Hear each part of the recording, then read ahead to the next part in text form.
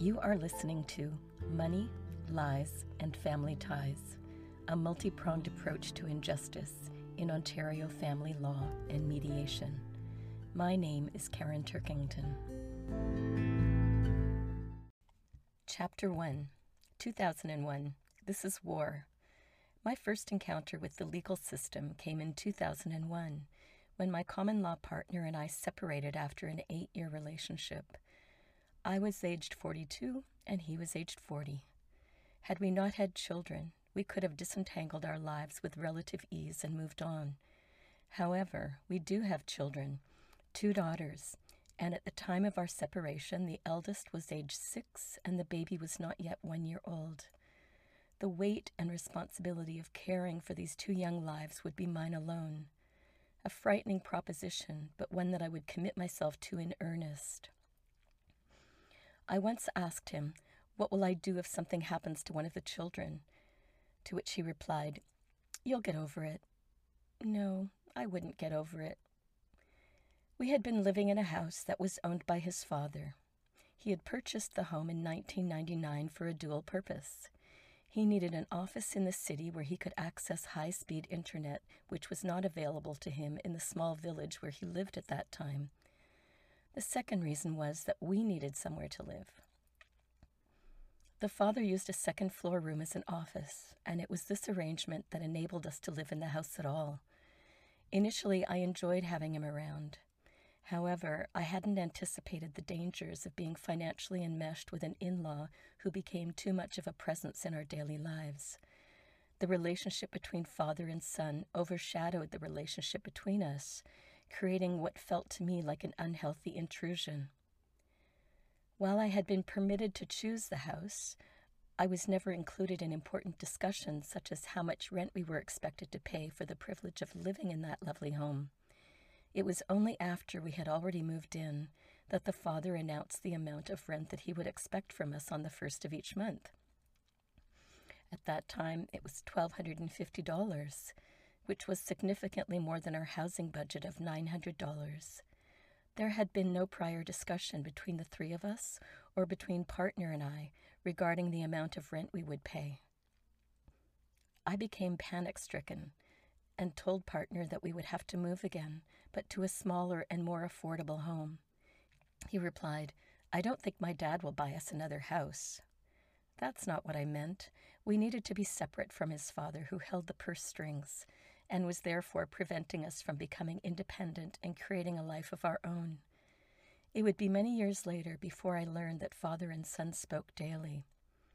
For the mere 2 years we lived in that house, my concerns went unheeded and my worries steadily increased. Living in a home we couldn't afford preyed constantly on my mind. I was so ashamed.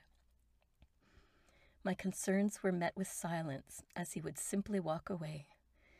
I didn't dare raise the issue directly with my father-in-law, having never been included or involved in financial discussions between father and son. The subject of finances seemed off limits to me, and had always been that way throughout our relationship. It felt like none of my business. Money was not a positive topic of discussion in my own family of origin, so as a sensitive topic it was quite natural for me to be hesitant at the thought of initiating a conversation about it. Therefore, constantly in the dark, and without the courage to ask questions, I was always guessing and assuming without any specific details to provide clarity or reassurance. Not only was I dependent upon partner, but we were both dependent upon his father and living in a perpetual state of arrears. Years later, I would read in a court document that his father never even expected us to pay rent while living there, but I was never told. So during the 2 years we lived in that house, partner's 9-year-old son, Edward, moved in with us full-time. Our youngest daughter, Annie, was also born during this time in early 2000, when I was aged 41. Following her difficult birth and the lingering financial tensions, I developed serious postpartum depression. Our family doctor prescribed antidepressants, but medication couldn't fix the underlying problems that continued to exist with 2 young children and a baby to care for. Without a support network of my own, life became unbearable. As things grew increasingly difficult, we began couples therapy, during which partner admitted to infidelities that he said had begun soon after the baby's birth. Our therapist, Elizabeth, had to practically pull this confession out of him. After hearing his admission, I felt sick and folded over in my chair to try to crush the pain in my stomach. Then he said, "I don't love Karen anymore." Elizabeth, our therapist, asked him how he could love somebody one day and not the next, to which he replied, "I've met someone I'm very fond of." As he spoke these words, I caught a glimpse of a smirk on his face. "Well, I'm not giving up," I said. Then he told Elizabeth that I should be locked up since I talked too much, as though in a stream of consciousness, and that meant I was crazy. That evening, he showed me a photo of a strawberry blonde-haired woman in a black bra and panties leaning against her fridge. "She's in her underwear," I said. "Oh, I didn't realize that," he replied, as he stared into the photograph as if to double-check. "How old is she?" "Between 25 and 35, he quickly said. He later acknowledged that she was age 25 and that he would leave work midday to go to her apartment, resulting in him eventually being fired from his job. Not long after that, a critical evening in February 2001, in which everything in our lives changed, marked our separation. While he and the children were visiting their grandfather, I stayed home so I could have some time by myself to let this new information sink in. While he was out, I saw an email from a woman addressed to him, and I phoned him at his father's home and told him to stay there overnight with the children, since I was very upset and needed some space to think this through. He said, "Okay," which I interpreted to mean that he would do what he had just agreed to, stay at his father's home with the children for that night. I then spoke to his father and asked him if he knew about these infidelities. He laughed and said, "I didn't know he had it in him." His laugh and flippant attitude angered me. Then he added, "Don't worry, you still have us." I then felt reassured. But within the hour, around 9 p.m., I heard the side door open, and partner and our 2 daughters walked in through the side door. "What are you doing here? You agreed to stay at your dad's house with the children." He didn't reply. I told him to put the children to bed, not wanting to have this argument in front of them. He refused. Then I told him to leave the house, and again he refused. I needed to be away from him. Couldn't he understand that? The tension escalated as he continued to disregard my need for breathing space. This was just one of the many times I had expressed what I needed and was again ignored. And now I was not just being ignored, but invalidated. I felt as though I was being annihilated. So whether I asked for what I needed or not, it didn't matter. I didn't matter. Nothing mattered. This was the final straw, my breaking point. Why wouldn't he just listen to me and put the children to bed? Not being heard is an emotional trigger for me. It's accompanied by the belief that I'm being abandoned and will therefore die, and that's exactly how I felt that night. I felt that my life was over.